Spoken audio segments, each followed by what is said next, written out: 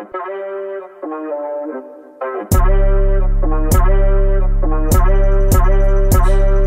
sides, feeling brown, I got no cash. Can't afford the tip, got me feeling kinda sad, but we glad. I see up your whole bag, selling my chairs just to get a couple stats. I'm stuck in next week cause I hit my limit. Never with a swan just to get some digits. Good for you, stay back, I ain't talking feelings. You know what I mean, same bad decisions. Yo, Q. Welcome to Have Fun Stacking Sats. Today, I have the honor and privilege of talking to Skinner. Skinner is an OG Stackchainer. He came in hard and has just been a wonderful person to stack with. What's going on, Skinner? How's it going, man? Hey, Anthony. It's good. It's good to be able to talk to you, and yeah, man. It's wonderful to see your face again, man. It was such a pleasure to hang out with you at Pacific Bitcoin. So it feels good. It feels good to see these familiar faces.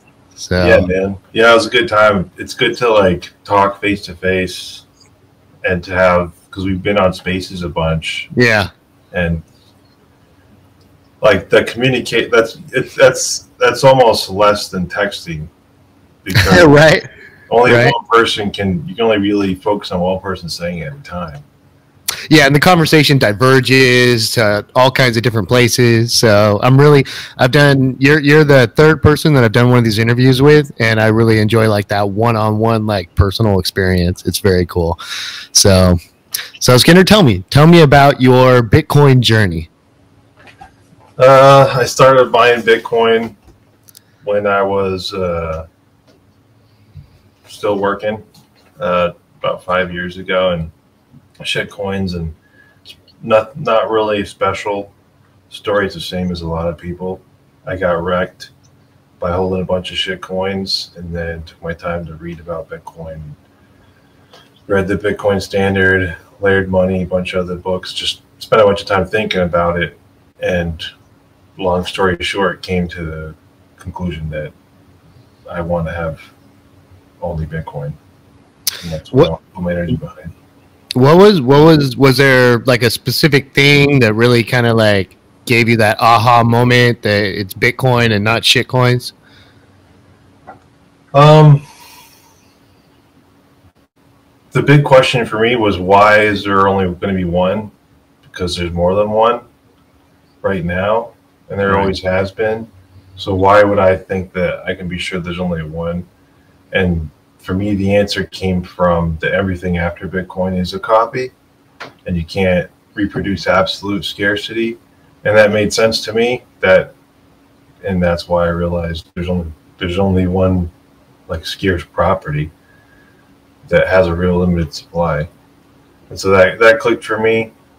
I don't know when, but that's interesting, because out of 3 interviews I've done, you're the second person to make that statement that you can't reproduce absolute scarcity.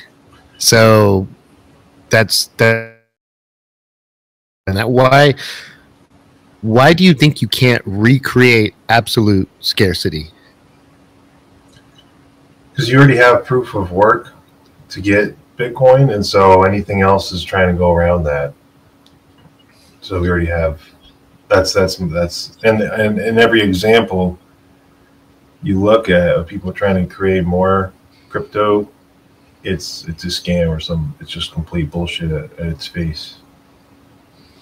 Yeah, and I mean that's one of the things that I tell people to answer that specific question is you can copy and paste the code, but you can't copy and paste the network effect.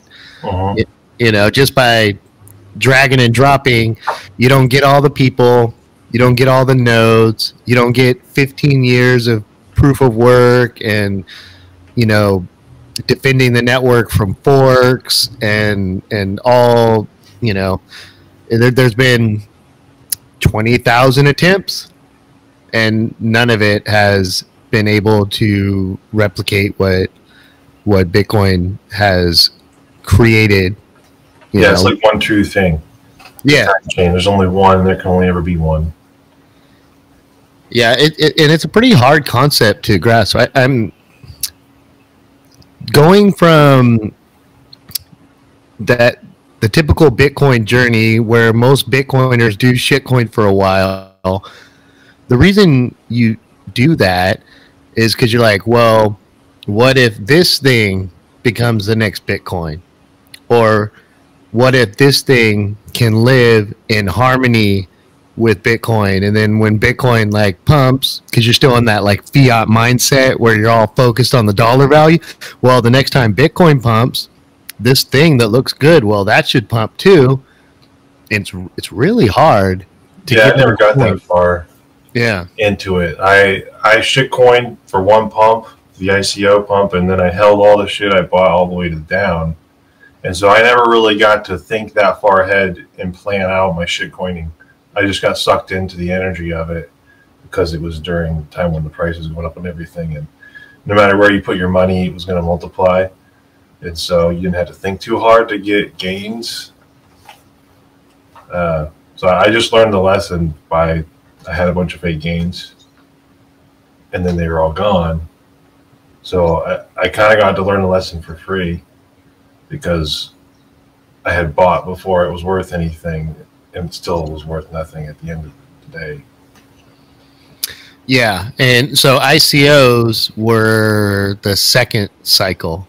I mean, you just perfectly described everybody's journey, actually, because in every cycle, so Bitcoin has these 4-year cycles based off of the halving cycle. Approximately every 4 years, the issuance of new Bitcoin is divided in half. Yeah. So the result is there's this market cycle that kind of happens every 4 years, and in every 4-year cycle, there's this series of scams. And in the first one, Bitcoin was new, so the scams weren't all that scammy. They were just kind of people doing different things. And then there was the block wars in the next cycle, and then there was the ICOs, which Skinner was talking about. And in this cycle, it was DeFi and paper Bitcoin. And the end result is all the same. There's tons and tons of copycats of Bitcoin, but they don't have Bitcoin's property. So they have these huge spikes in value because everybody gets into it, and then they all dump. And every Bitcoiner pretty much goes. There's almost no Bitcoiner that just came into Bitcoin and was Bitcoin only. We all have to like learn this lesson the hard way, and sometimes we get lucky, gambling on shitcoins, and sometimes you don't. But in the 4-year cycle, you'll see the new shitcoins come in. They'll pump a lot, sometimes more than Bitcoin, and then they dump, and then they never go back to where they were before. I don't care about shitcoins. Yeah, I mean, what's the there's a reason, right? Because Bitcoiners learned that Bitcoin is more than just like a fiat investment. And once you learn that, that's when you kind of figure out that shitcoins are all noise, and you really start to focus your attention on Bitcoin. So what are some of the properties of Bitcoin, whether technically or philosophically, that just kind of drew you into Bitcoin is the real deal and everything else is nonsense? It drew me in. I guess I answer that as in what attracts me to it now and why now I want more of it. It's still the same answer. It's limited, but I'm the only one in control of my UTXOs, and that's something that's pretty important to me. No matter what anybody says, the government, anybody, they can tell me, you got to give this person or that person or us your UTXOs. There's no way for them to just make that happen without getting my okay first. I got to sign off on that. Anything else, they can just take it and I don't have a say. And so I didn't want to be in that position. I want to be in a position where I'm secure. I want to build my house on something solid, build my life on a foundation that can't get rugged from me. And so that's my interest in Bitcoin, is that I can't be diluted. Like everything else gets diluted, can't dilute my Bitcoin. Only I can dilute my own. I can lower my own ownership equity in the network voluntarily, but it can't be forced on me. And that I see very valuable. Yeah, and so how significant is that? Because a lot of people put a lot of trust in fiduciaries and government. So why is it so important to have that ability to control things yourself? Isn't government money just good enough? No. Like if it comes from the government, you shouldn't trust it. Like some people trust things more because they come from the government. But for me, it's the opposite. Yeah. The government has a long track record of debasing money. And so the ability to control your own keys means that you're completely in control of the monetary policy of the thing that you're participating in. What kind of change how has that impacted your life, or what kind of change are you looking for because you have this? What kind of change am I looking for? What do you mean? Yeah, I mean it's like a revolutionary technology, right? Like people don't really view it that way, but we do. I'd like to transact in Bitcoin with everybody that I transact with. You know, that's something I would like to see happen. But for my own life, you know, I'm my own bank. I don't trust a custodian. I trust myself. I use my own key protection scheme. And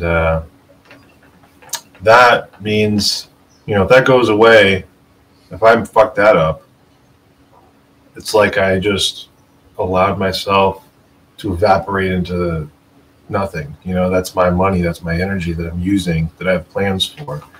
So it's just self-responsibility, and I have to like continue getting more sovereign and more responsible for my own self and for what I do with my life and all that.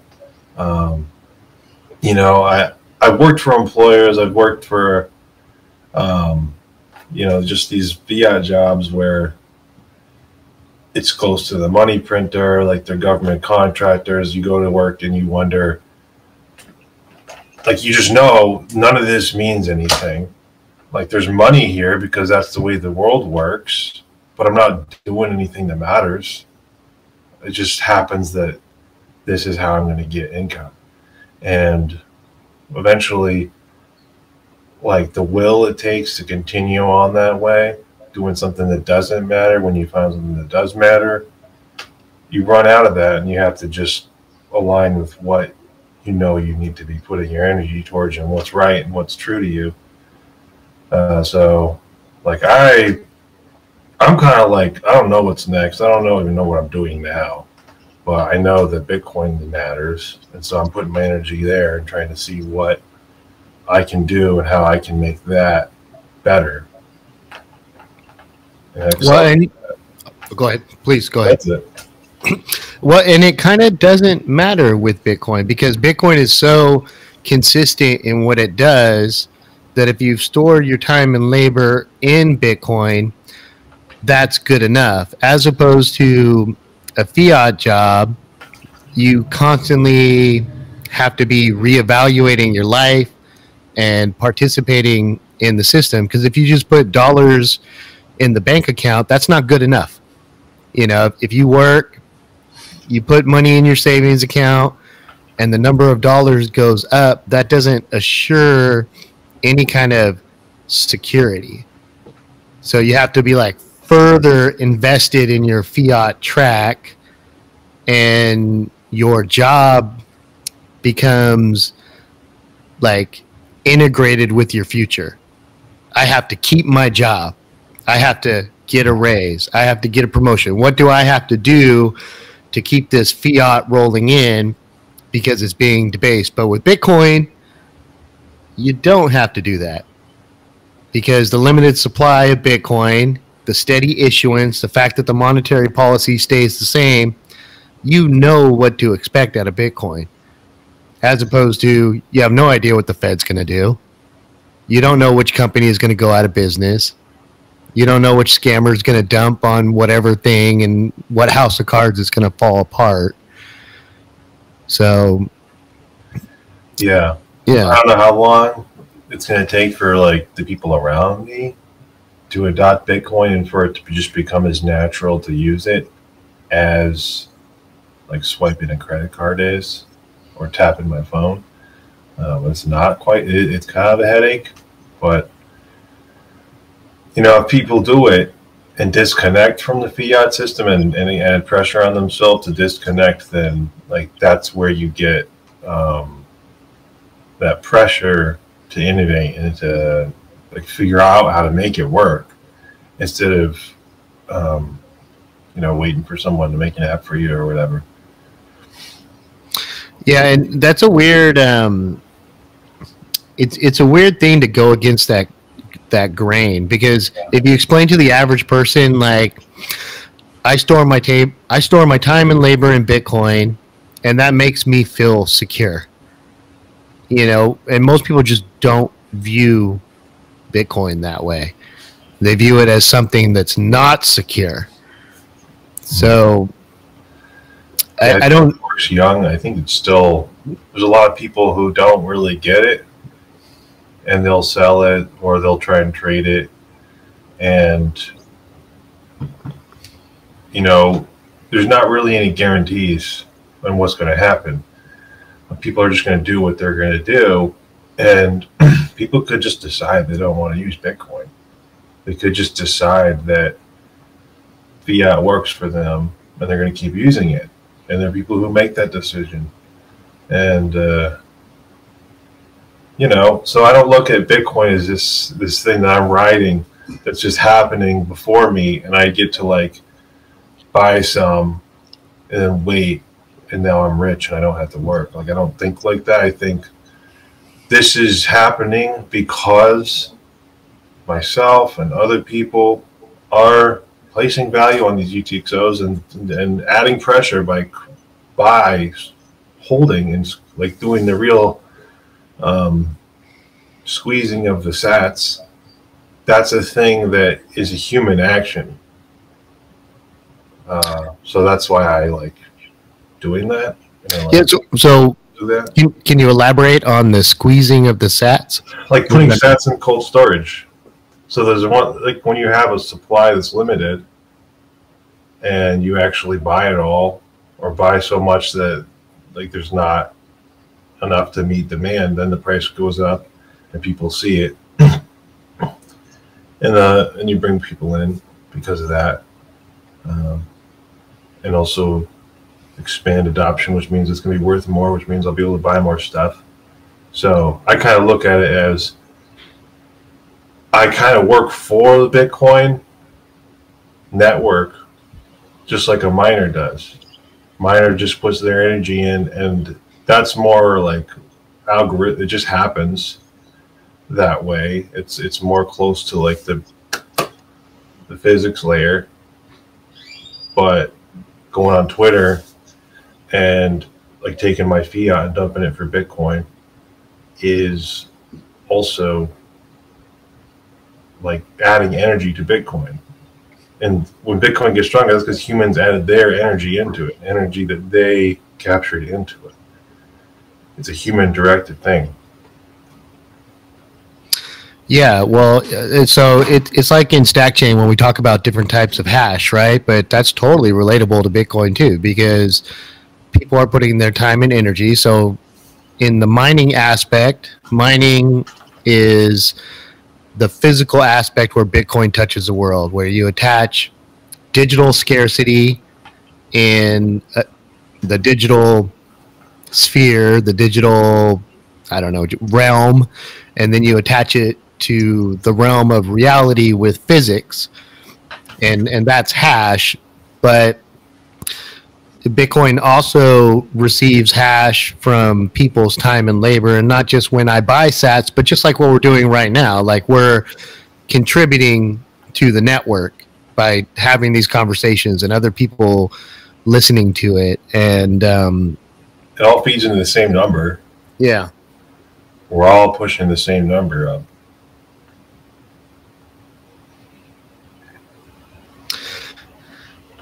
How do you think that how do you sat squeeze? So the big thing about like the sat squeeze, is that just like NGU, like fiat value go up, or is there more to it? It chokes out the fake stuff. Yeah. Because if everybody's taking self-custody, the number of people, I think there's a threshold in how many people have to be trusting you in your system before you have like an issue. So how unreserved are you, and how many people are letting you just hold those liabilities instead of taking their corn? So the more people take their corn, the more unstable these reserve things are, and the more easily they blow up. So it means they don't last as long unless people get hurt. I see it that way. Yeah, for sure. And if you're doing something that you're not supposed to do, you stop doing it like when you get caught, right? So if more and more people are giving you their wealth, then you kind of get emboldened by that, and you get more willing to take risks. I mean, this is obviously, we're talking about Scammer B right now, right? I mean, the guy just scammed. Yeah, they're all the same. Yeah. He's just a puppet. It's kind of like there's this guy that is scamming you, and they'll put his face in front of people and make him seem like a Silicon Valley Jesus or something like that, and give him a bunch of money, talk about him, get his face on thumbnails and stuff like that. But it's the same grift over and over. Yeah, and because in Bitcoin you have the ability to hold your own keys, and that's final settlement. When I receive Bitcoin, that Bitcoin is mine. Like, nobody can do anything with it until, like you were talking about earlier, until I voluntarily decide to make a transaction. People aren't used to that. Mm-hmm. People are used to custodians, and then if something goes wrong, you can call your bank and say, hey, somebody stole my credit card number, and the bank will reimburse you the fiat dollars. So that appears to be a big leap for people. Like, what do you think? Self-custody is such a no-brainer to us.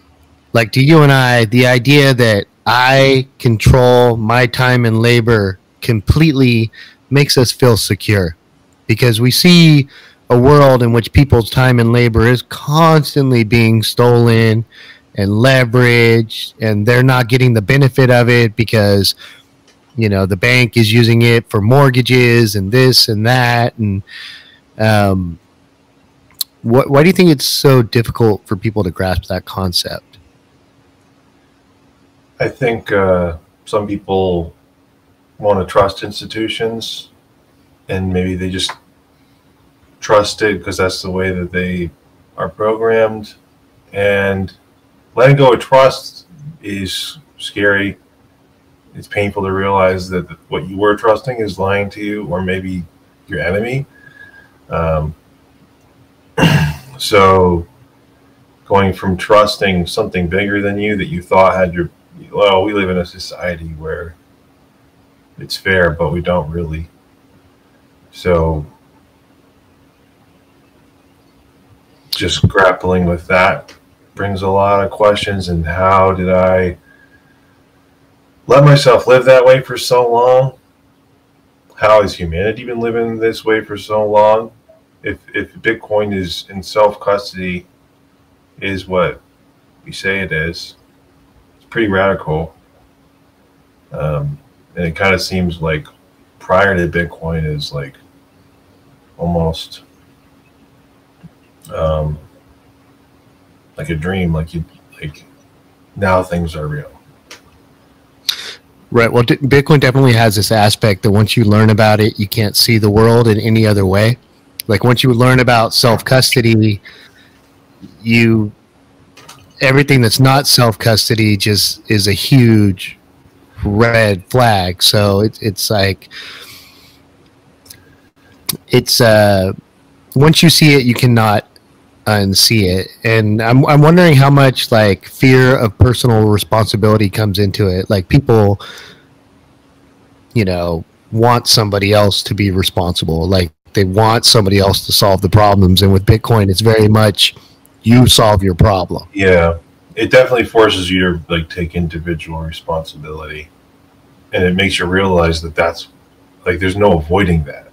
You can't live your whole life with other people telling you what to do or how to live or what's right and wrong. Eventually, you get screwed doing that. Eventually, complacency has a price, and you know, in the way the world's going, people are getting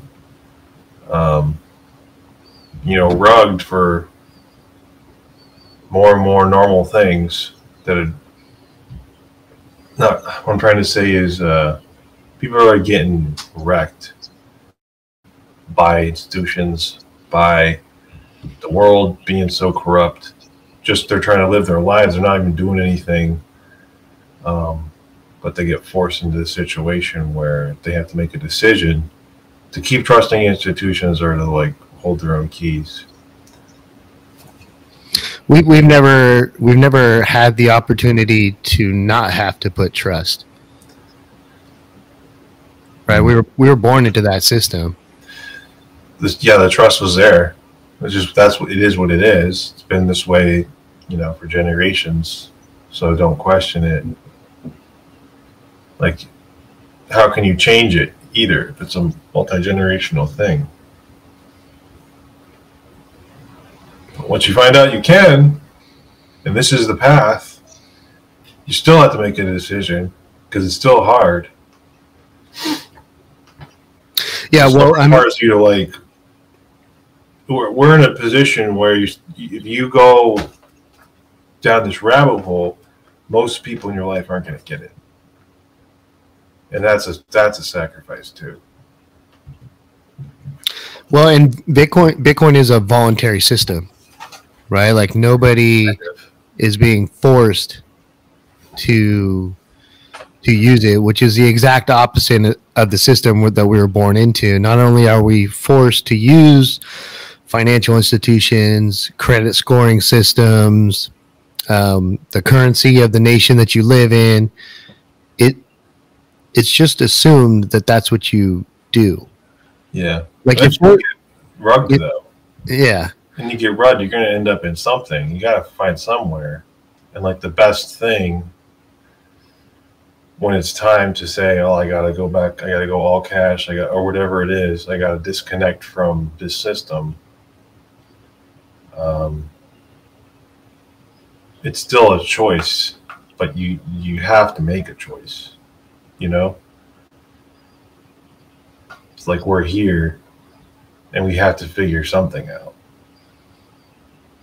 I don't know how to do that, but no, I feel you. I mean, and some people aren't put into the position when they have to make a choice. Like the fiat system is working out just fine for them, or they feel like it is.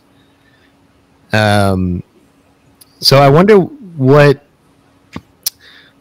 separates people from that, because I mean, like you and I, we've had so many experiences from so many different kinds of people from every walk of life, and I just wonder, like, what separates out individuals to be interested in Bitcoin and be interested in storing their own time? Because to us, it's like a no-brainer. It's like, why would you give your wealth to somebody else for them to take care of it when they have this whole long history of not taking care of it, of taking advantage of you? Yeah. Yeah, I'm not. It's a hurdle. It's like if your life's going a certain way and you're going through the motions and you don't really want to shake it up too much, like, oh, well, like I used to talk to my colleagues all the time of Bitcoin and they never got it. and they would say things like, "Oh, my Vanguard's working. My Vanguard's up." You know, they don't even get like they get inflation. It's like, well, it's beating inflation, or oh, interest rates, it's free money. They get all that stuff, but they don't get Bitcoin. They don't get because they're afraid of the state. It's usually something like, well, what if the state? You know, am I going to stand up against the state when they try and confiscate it? So, like, I'm in their system, whether I can help it or not. And it's this defeatist, the kind of mindset where I work for a zombie company. I get paid like slave money, but I get to have a house. I get to eat whatever I want. So, what am I, like, what reason do I have to, like, just leave that behind and try and, like, do things differently if it's kind of working, right? Yeah, well, and you know, Bitcoin is a revolution, but it's not a revolution that requires that much.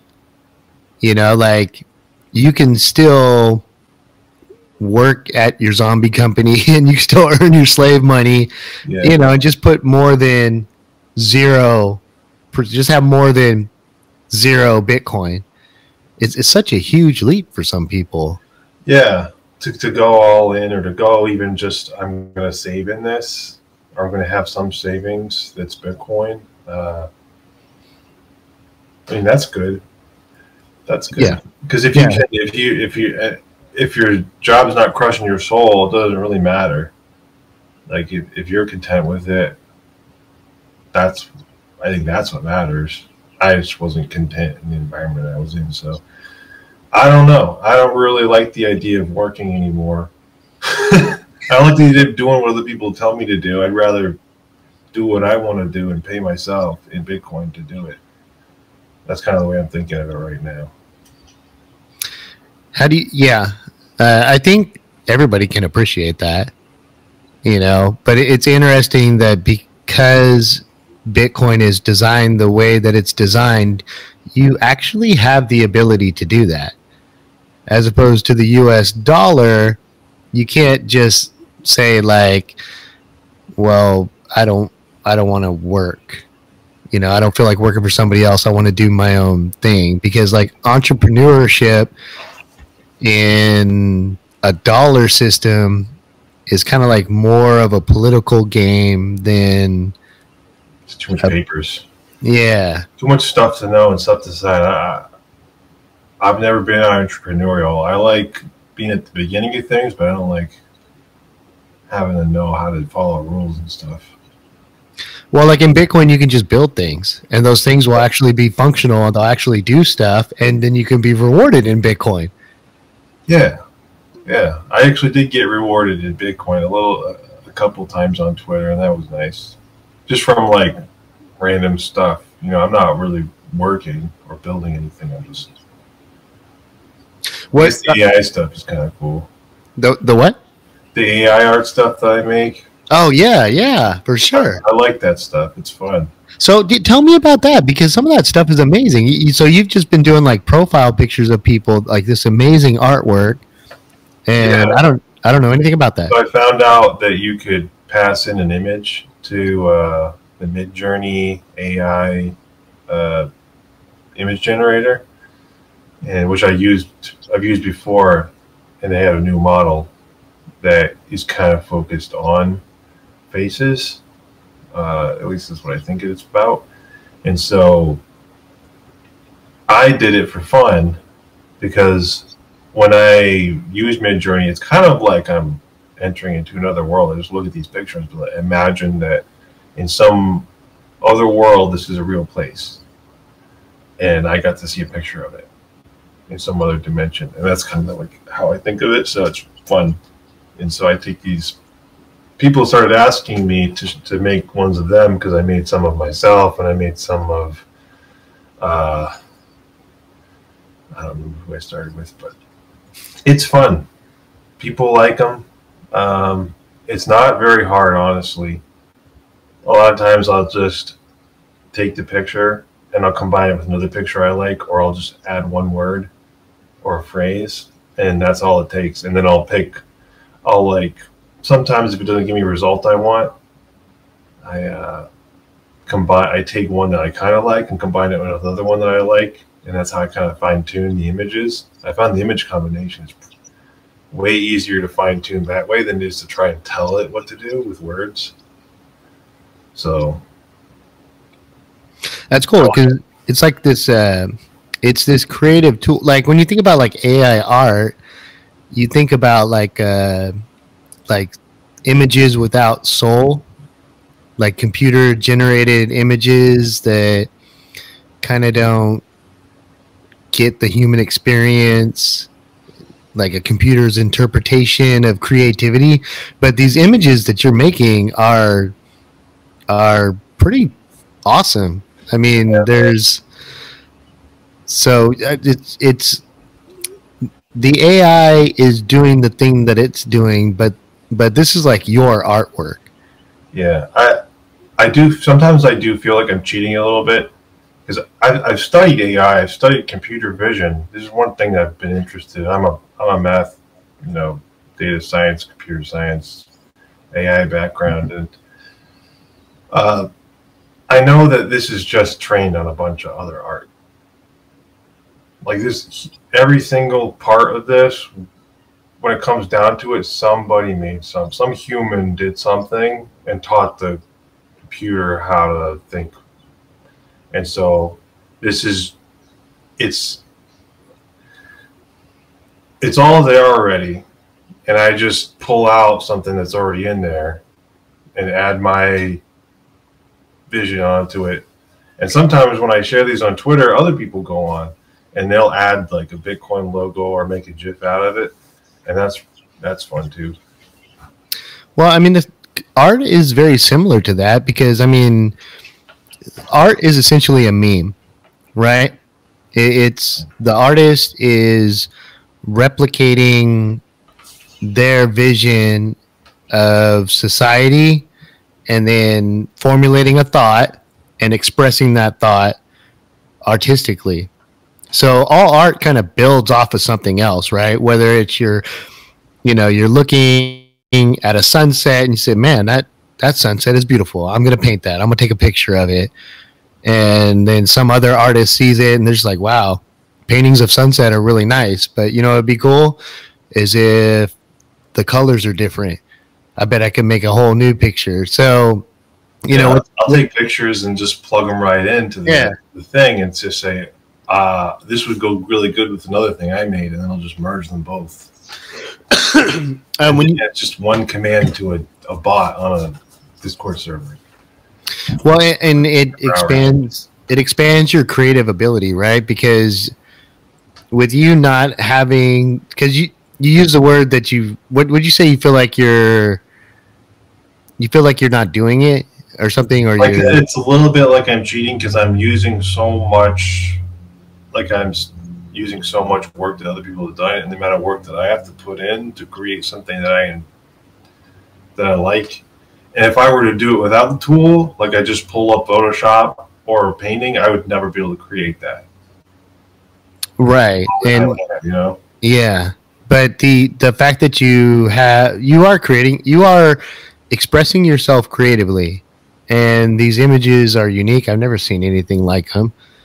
Yeah. But every time I see you post one, I have like emotional responses to it, because especially like when it's like a recreation of a profile picture, especially like I think the first one I saw you did of Loco, right?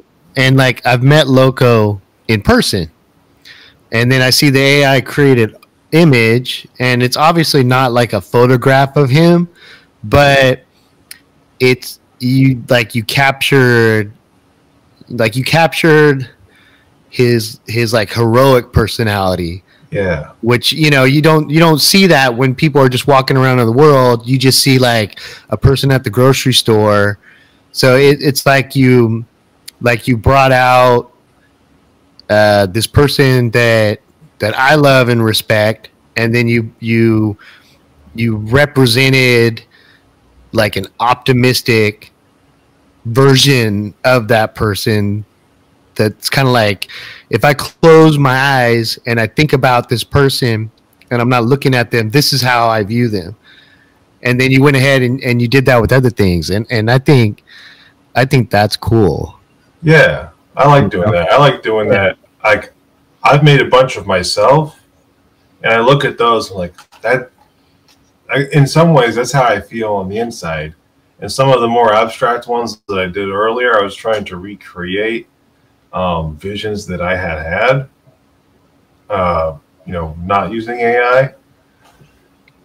And I've actually found some success in that, and that's pretty cool that I was able to describe to the machine an image that I had in like my internal journeys or vision or anything like that, and get something that's pretty close to what I actually experienced. Because I've always thought I wanted to share these things because I experienced them, and I've been able to do that, and I like that.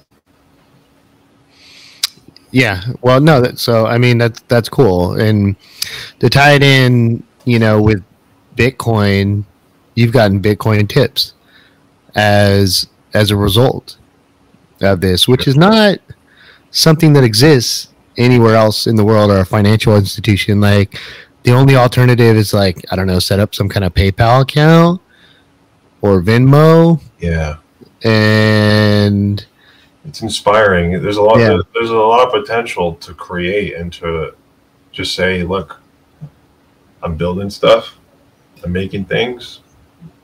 Here's a QR code, or here's a button that you can throw me some sats or something. And I don't ask for them because I have my own sats, and I don't do anything for other people. I do everything I'm doing. It's either because I just want to, or it's just for myself. So, yeah, that's how I think of it.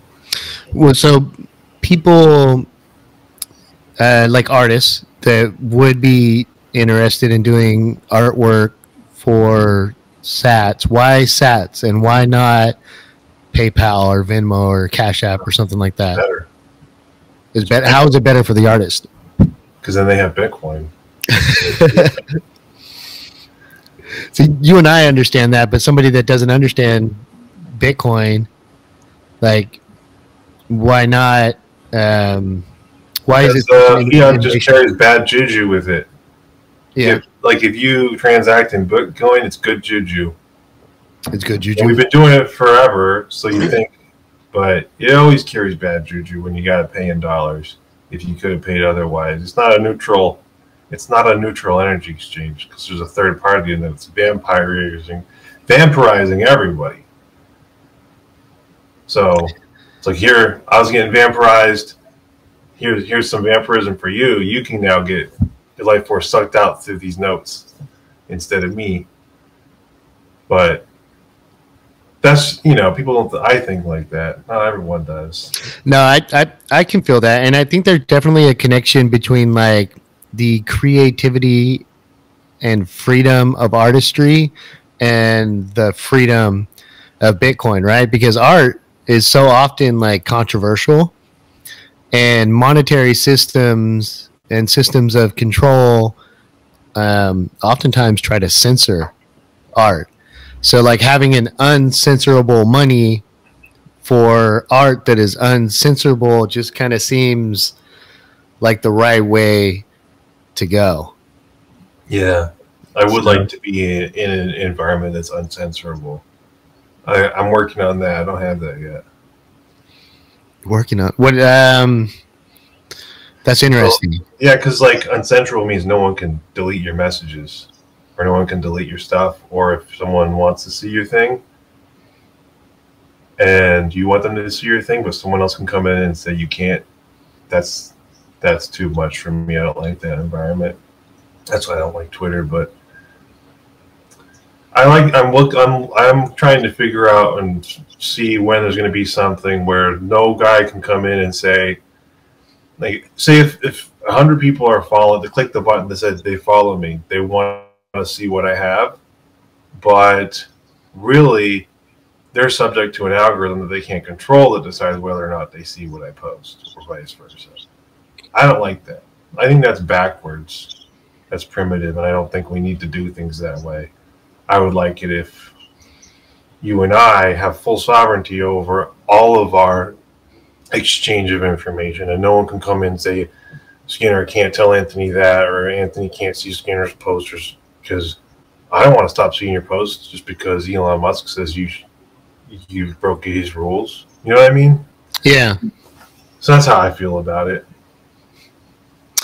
Yeah, so that's interesting, because I always say like Bitcoin restores your ability to Bitcoin restores your right of freedom of transaction, and the freedom to transact is like a basic freedom that other freedoms are built upon, like freedom of speech and bodily autonomy, labor, because the very first thing you need is to have the right to make a decision in collaboration with another person, where you and I, we make a decision and nobody else is involved.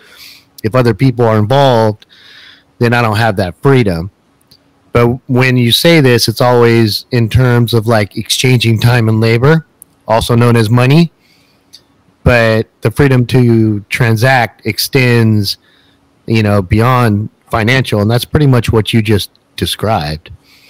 Right. Yeah.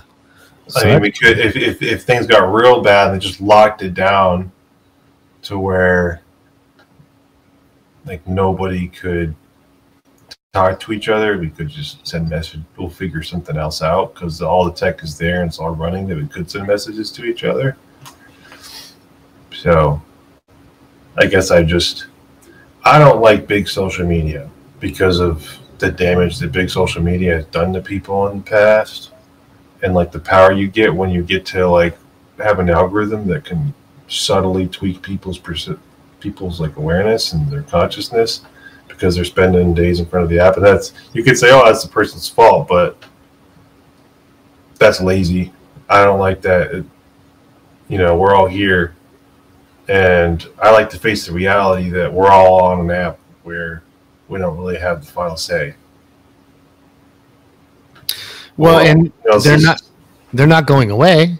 People obviously want to have the ability to connect and communicate with people all around the world. I mean, I think that should be free and open. It should be free and open down to the core. Yeah. And that's what I aim towards. And I know just quitting Twitter myself is not going to change that, at scale. So I think about how that could work. Do you know anything about Blue Sky or the stuff that Jack's working on? I've heard about it. I've heard that it's basically an open protocol that would be able to do the same thing as Twitter, but it's what I'm saying, where people own their own data and stuff. I don't really know. I think that's what provides us with uncensorable communication, which is what like freedom of speech is, right? That's like the core thesis of freedom of speech, is being able to express yourself without censorship, right? Mm-hmm. And from a scaling perspective, do you think that requires centralization? Because the file size, like if I had to host all my own tweets and all my own content, would I have the technical ability to do that? I have no idea how big like my data footprint is on Twitter. You see what I'm getting at? Yeah. Yep. Good question. This is the first time. Yeah. This is the first time I've ever thought of it, because that's like. I just got one of the embassy things, like this computer. Yeah, embassy's cool, man. Yeah, so I was gonna give that a shot, because I do think like having my own compute, my own storage, and not using cloud at all is the way. Yeah, definitely. The cloud is bullshit at this point. Like just trusting big tech. That's all. Yeah, and you can see how powerful your data is, right? Because these companies like Facebook, Twitter, Google, they've grown so large and fat on our data, and it's absolutely a not your keys, not your corn situation, because they hold the data, they sell it, they've made billions, hundreds of billions collectively, maybe $1 trillion. Like, you put all these big data. They're not just selling their data; they're selling you. They're selling us, because they have there's all these systems that they know. Okay, this person has this, and they're ready to see this, and I'm gonna like turn over this person into this initiative or this thing or buy this thing. They have landscape. They have realty in your mind. You know, if you scroll Twitter 2, 6, whatever people do, hours a day. Yeah. That algorithm is running in your mind now. Well, and it, like, I'm just having like an epiphany here. Like, your data, not your keys, not your data. So the end result of not holding the keys to my own data is I must exist in a communications platform where I can be censored. I can't say what I want to say. If I am politically not in favor, I can just be shut off.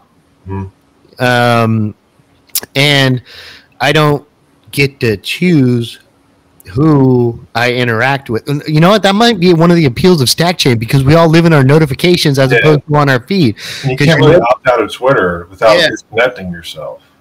Right. But Stackchain, it's like, okay, Elon had nothing to do with Stackchain. He had nothing to do with all this. And he thinks he can just come in and buy it and buy all our attention. It just feels degrading. It feels like, am I some flock of cattle that's here to be herded and yes, and reaped 100%. Yeah, it pisses me off, and it's why that's part of the reason I deleted. I was like, don't Twitter, but then I realized I gotta make sure I'm still connected to everybody, and then figure out how to quit properly. But I do not want to stay on Twitter for very long. But well, they don't have it. You know what I would really love? I'd love to host my own email. You know what I mean? And when I got my Start 9, because the embassy has all these wonderful tools for self-hosting, and that's one of the things that I was hoping for. I haven't played around with it for a while, so maybe, but once I get to the point where I can host my own email, that's gonna be pretty awesome. You know, because I like that. The tools that I use in the cloud are very useful, right? Like even this video. So when this video is done, we got to edit it. We got to get it onto YouTube. But just that process is you're using one tool that's not centralized, the editing software, right? Editing software operates locally here. I own it. It's on my computer, but the transfer of that file is probably going to happen on like Google Drive. So that means Google touches it. They do whatever they want with it. And then the sharing of that ends up operating on like YouTube, which means now YouTube has their hands on it. So like, you know, to have the ability to produce this content and completely own the entire data flow from beginning to end, so that it can't be taken down off of YouTube if YouTube doesn't like me, so that it can't be data mined by Google, so Google can figure out how to extract value from me, you know, without me even like knowing about. I mean, I guess we kind of know that they do that and we just accept it. Yeah. It's real creepy when you think about it. You know, like they're reading through all your emails and they take a look at everything that you store. And it just doesn't bother people. It's just one of those weird internet things. Like before the internet, too much. Well, before the internet, it was like, don't get in a car with a stranger. And now with the internet, it's bust up your phone and pay a stranger to get in their car. You know what I mean? That's all. So it's just one of those things that we've become accustomed to. What features of the embassy are you interested in? Do you know anything specific? Well, like you run a node on it. Yeah. So there's a Bitcoin node that I'm interested in. You know, I have a node and it was an Umbrel, and so it's borked right now, so I can't use it. And I didn't want to sit through, like, read through their thread, their forum thread to figure out how to fix it, because I was just tinkering with it. But I want something that I can, like, really look at the data on the Bitcoin, like the ledger, and actually, like, query it, and because I have some questions I want to ask it. I have some queries I want to make that I can't just, like, go on Twitter or Google and say, well, you know, how much Bitcoin has been burned so far with op return transactions? I can't Google that. I probably could figure out how to do a query if I have Bitcoin running and I learn how to use the command line. I could probably just figure that out pretty quickly. And things like that, you know, just so, like, dive into it and look at it, because it's something interesting, and I'm just in the mood for it, you know? Yeah, I'm not, sure. I am. And I got things I want to build that if I learn how to use a Bitcoin node as a backend through an application, then I can do whatever I want, and I can do all these things that I have ideas for that. Yeah. Okay, well, you touched on something interesting that we haven't talked about at all, is the technical aspect of Bitcoin. So it sounds like for you, as a person who is obviously creative and is obviously expressive, Bitcoin has, because of the way Bitcoin is, it's an open network, and it's kind of pieced together. Like you can buy like a ledger, and then the ledger will, like, be your wallet. It'll be your cold storage. It'll be your everything. Or you can run your own node, use your own software wallet, you know, use your own hardware device. So it sounds like you have an interest of, like, building things on top of Bitcoin. Like, what does that mean to you, or what are you? What's that about? I have a few ideas of things that I want, because there are things that I don't have, and if I had them, I would use them. So that's kind of what motivates me. And I think if I do build something like an app or a web app that allows you to do something with Bitcoin, maybe is unconventional, or look at it in a new way, it's just a way for me to be productive and to say I can build stuff. And here's the thing. I do have a grand scheme that people don't know, but it's bigger than, like, what has happened so far with Stackchain and all that. And I think it's going to be a lot of fun. It's going to be exciting, but I've just talked about it. I haven't really done anything with it yet. Okay. Well, you're under no requirement to talk about it here.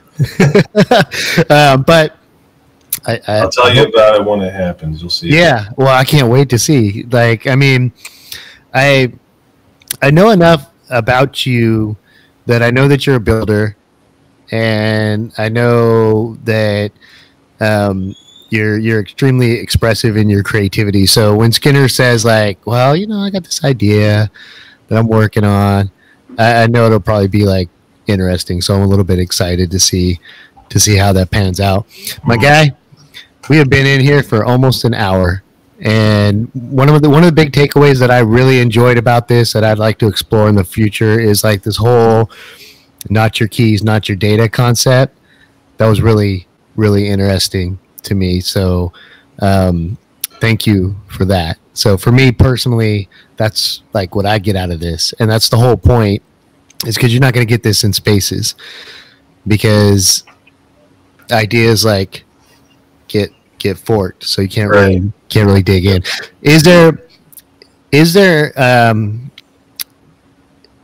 Are there any ideas that you want to leave people with? Yeah.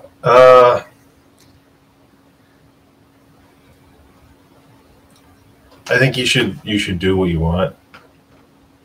If you're not doing what you want, don't wait, I guess. is there any information that you wish that, like when you were a new Bitcoiner, is there anything you wish you knew, like from the beginning? Oh.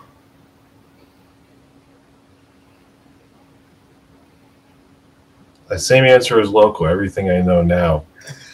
I'd have more Bitcoin, which would be nice, but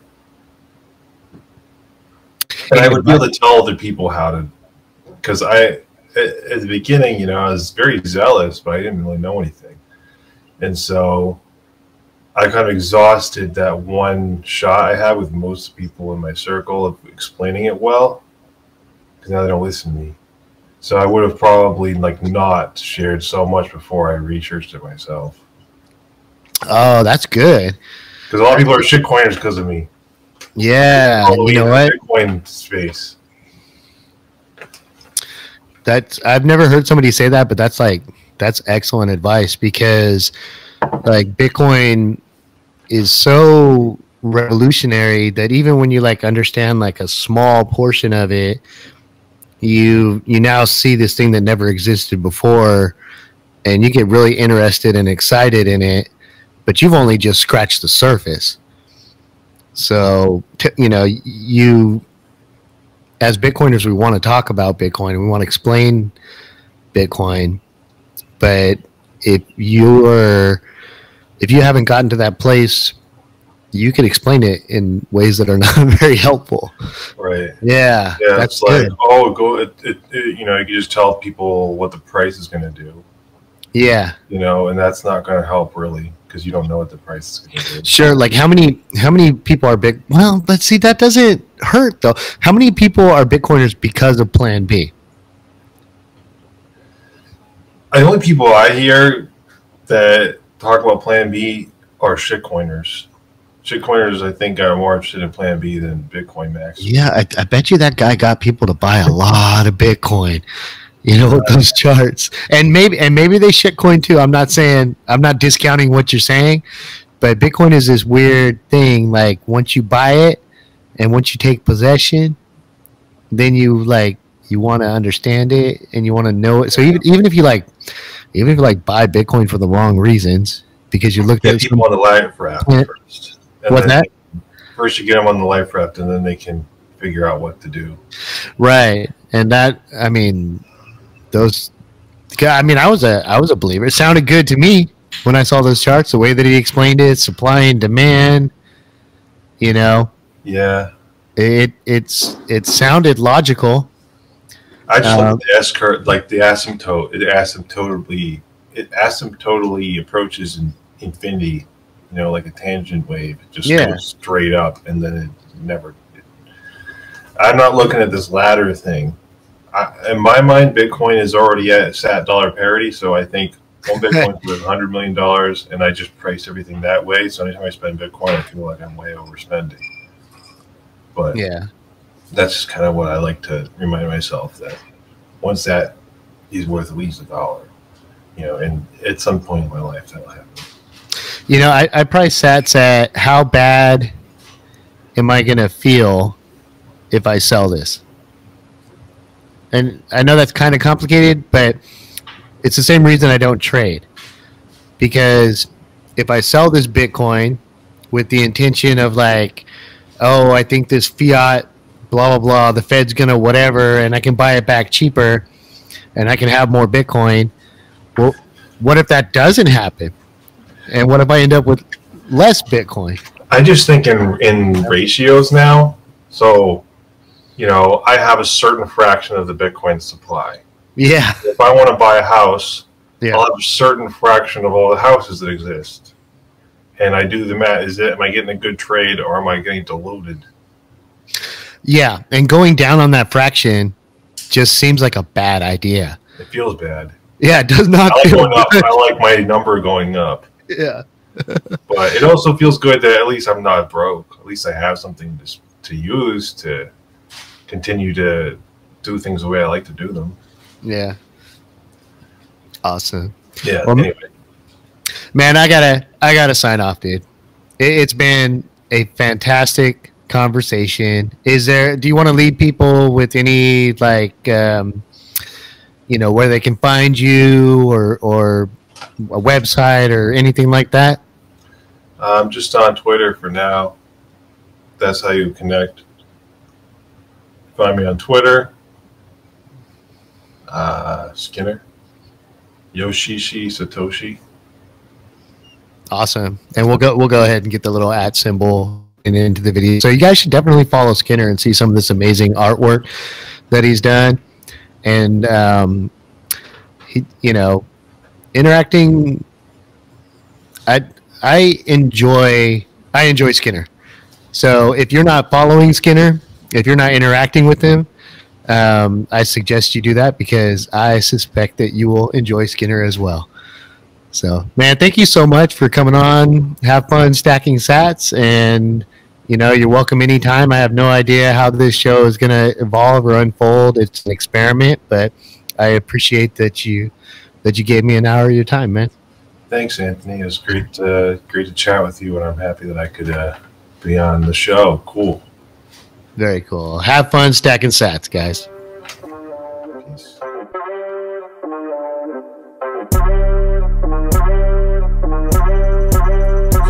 Stack sides, feeling brown, I got no cash. Can't afford the tip, got me feeling kinda sad, but we glad. I sweep up your whole bag, selling my chairs just to get a couple sats. I'm stuck in next week, cause I hit my limit.